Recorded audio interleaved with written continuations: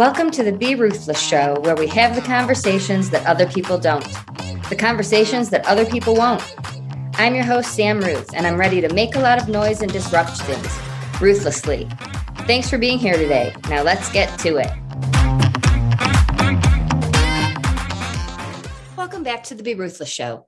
I'm your host, Sam Ruth, and today I want to talk about some of the less believed mental illnesses. And by less believed, I mean oftentimes dismissed and minimized by the world.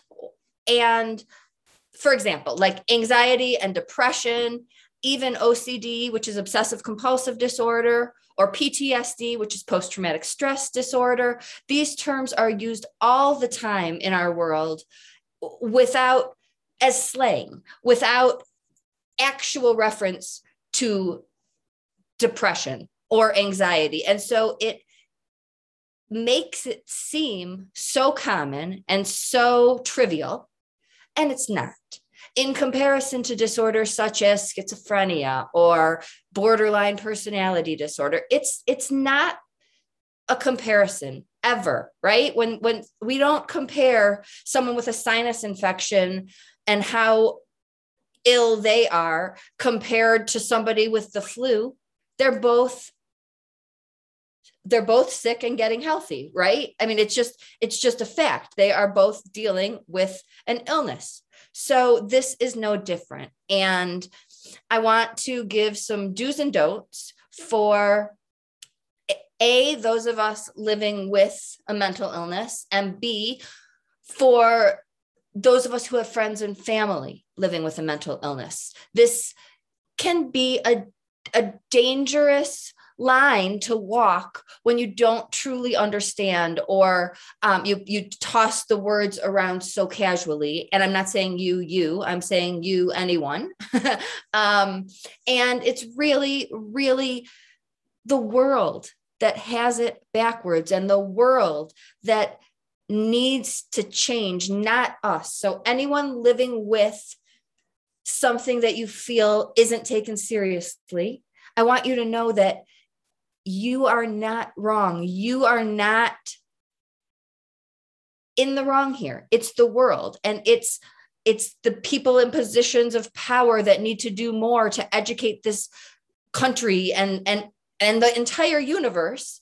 And that's not happening. So people are walking around, again, silently dealing with things. And my big thing is that silence is the enemy, no matter what the topic, and avoiding conversations that could make relationships healthier, better, just have life goes smoothly. And to those of us, that includes me, living with any type of illness that I'm talking about, or even ones I'm not mentioning. I just got sidetracked and was thinking about ADD and ADHD. I mean, even those terms, you see an active, I don't like the word hyper, but you see an active child. And a lot of times people joke or say, wish we had some Ritalin. And it's not humorous. It adds to the problem. By observing someone on the outside, that gives us no indication whatsoever about what they're dealing with on the inside. Remember, these are invisible illnesses. We don't get to walk around, although maybe we can, maybe we should, maybe we will, with signs that say, I have anxiety and I'm having an off day. Please be nice to me. But think about if we had that, little name tags. Because I know very well that if you tell me you have a headache, or you have anxiety, or you didn't get a good night's sleep, then I am aware that you're telling me you're a little bit off.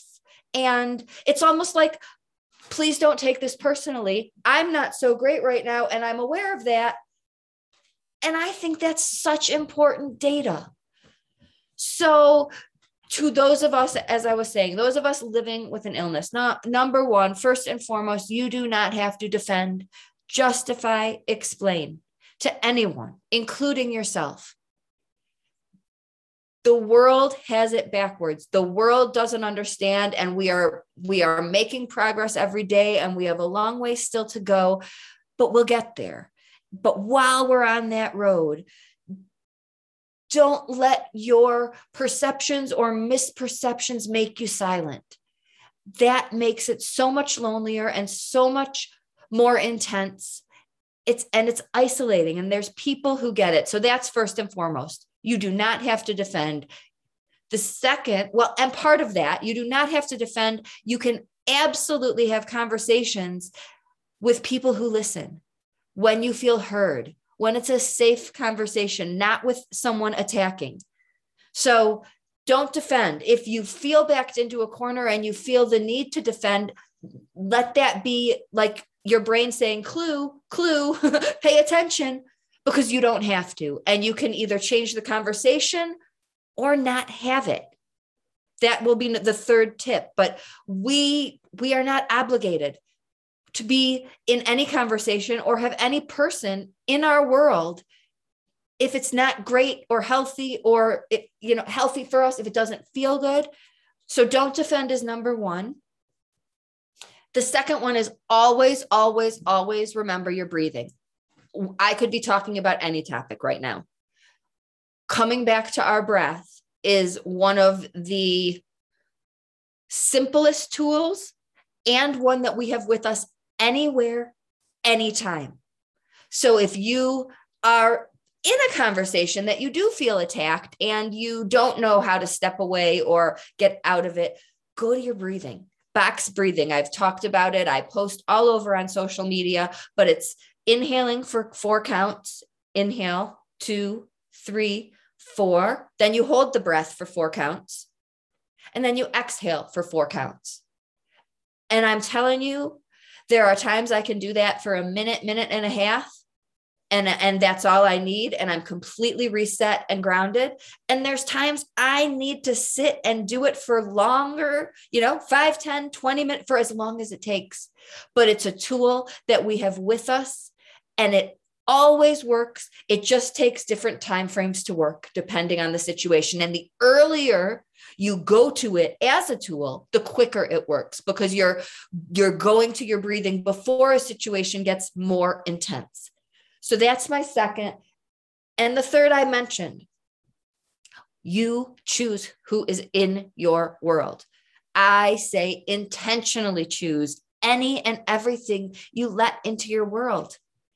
Things that do not bring you up, things that are not feel good, things that are negative and bring you down, you do not. And so that would be like a conversation about defending depression or explaining depression. Think about who it is. And if it's a conversation you want to have with that person, and if you want that person, or even an activity in your life, there are activities that can activate feelings of anxiety or depression. It doesn't have to be people. So you choose. You are in complete control of those things. And there is so much we are not in control of in this world, that intentionally choosing what music you listen to, what you have on TV, who you surround yourself with, that matters. And I'm telling you, if you haven't ever thought about it and looked at it, I'm telling you, if you kind of do an inventory of your life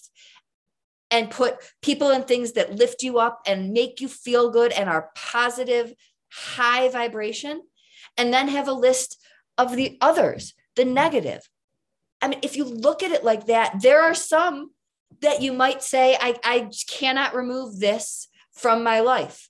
Like the drive home from work when there's tons of traffic, no matter what, right? It's rush hour. You do have control over other things, which way you go, what you listen to on the radio, how you spend your time during that drive. And if we focus on adding to the positive, the things that lift us up, and removing the negative or setting boundaries, I'm telling you, you will notice the shift in your life immediately. This isn't something you have to do like a 30-day experiment to see if it works. You will notice things happen quickly when you tell the world, I want more of this and less of this. The universe answers. So I hope that helps those of us struggling. For friends and loved ones, you are just as important to this conversation. And I want to give you some tips.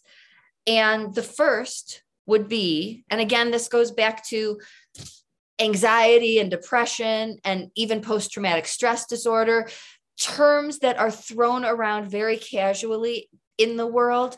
So not everyone actually understands what someone with depression or anxiety or post-traumatic stress is living with.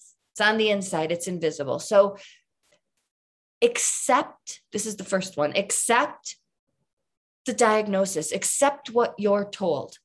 I'm telling you, I have anxiety.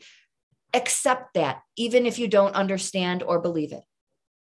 Think about that. Accept that, even if you don't understand or believe that. This is my world, my reality. I grew up, my dad is a retired doctor. I grew up with tons of doctors around me and the scientific minded, anxiety is, quote, in the head. It's not real. I've grown up with it always being dismissed and minimized. If you could just accept that it's true for me, this is my reality, even if you don't understand or believe it. We can apply this to so many conversations, and this is crucial, but I am asking that of you. Accept the person dealing with this, accept their reality. And you can still have conversations, which leads me to the second tip. Please don't attack or ask us to defend or justify. But we do want you to ask questions and listen. We do want to have conversations. We do want you to understand that anxiety for me is not like withdrawing and being quiet and the girl, who shrinks away. When I have anxiety, I'm actually more irritable, more distracted. So it looks different for every person. If we line up 10 people with anxiety, you will hear 10 different things. So have conversations, listen, do not attack, just listen. And maybe you'll understand more of what we live with. Maybe you won't, but I guarantee you the conversation will be healthier, and so will the relationship. And the third thing is to please label your behavior. I suggest doing this with any and everyone, but when you are living with friends or loved ones who have a mental illness, this is crucial, guys. And I'm going to explain why. We all cope differently, right? There are people who have an argument and want to sit down and resolve it and talk right away. And there are other people who need space before they want to sit down and have that conversation. If you are the person who wants space, or the person who needs to walk away for a period of time, for whatever reason, if you have a loved one with depression and you don't tell them that, and you just kind of disappear their imagination, which is all they're left with, it intensifies whatever they're already living with, anxiety or depression or both. By simply saying, I would like some time, and folks, I do this with people who I'm working with for anger management as well. Like there are really situations where somebody says, I am so pissed off. I don't want to see or talk to you for 3 days, but they at least give that 3 day. They give that number. So the person on the receiving end doesn't have to like it. Wishes, of course they would like to sit down now and resolve it, but by respecting that other person's boundary, now that you know what it is, just by sharing that one sentence, 3 days, the person is not left to guess, analyze, wonder, which intensifies depression, anxiety, post-traumatic stress. So I'm saying that if you're going to be less available because friends are in town visiting and you're going to be out and about, you can label that. It might sound ridiculous, but I'm telling you, anxiety is not just worrying, and depression is not just being sad. These are clinical levels of how people function. And we all function differently in this world. We all perceive a situation our own unique way. So I brought this up because I think it's really important that we communicate and we learn better ways to do it. And we come together to solve these problems. We don't isolate or separate or divide and create an us and them. We can all be having this conversation together, whether we all have a mental illness or not. The bottom line is the world has it backwards, and these conversations make a difference. And these are steps towards changing the way your world, not the entire world, but your immediate world of people, how you interact with them and how you communicate with them. And I'm telling you, these simple tips make huge amounts of difference. And those of us struggling, again, I'll come back to people who don't adapt or respond well as you're applying these tips. Remember tip number 3, you get to choose. You have the power.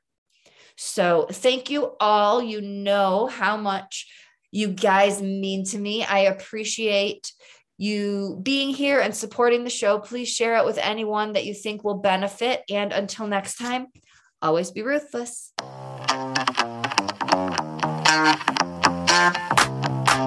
Thanks so much for listening today. Your support means everything to me, truly. If this podcast resonates with you, please do me a favor and join in the Ruthless movement by making some noise and doing one of these 4 things. Subscribe so you don't miss an episode. Tell a friend so we can break stigmas even faster. Leave a review so people can see what you think of the show. And last, if you want to learn more about me and be a part of the Grief Hab community, please head on over to the Facebook group. We'd love to have you. Thanks again for spending your time with us, and see you next week.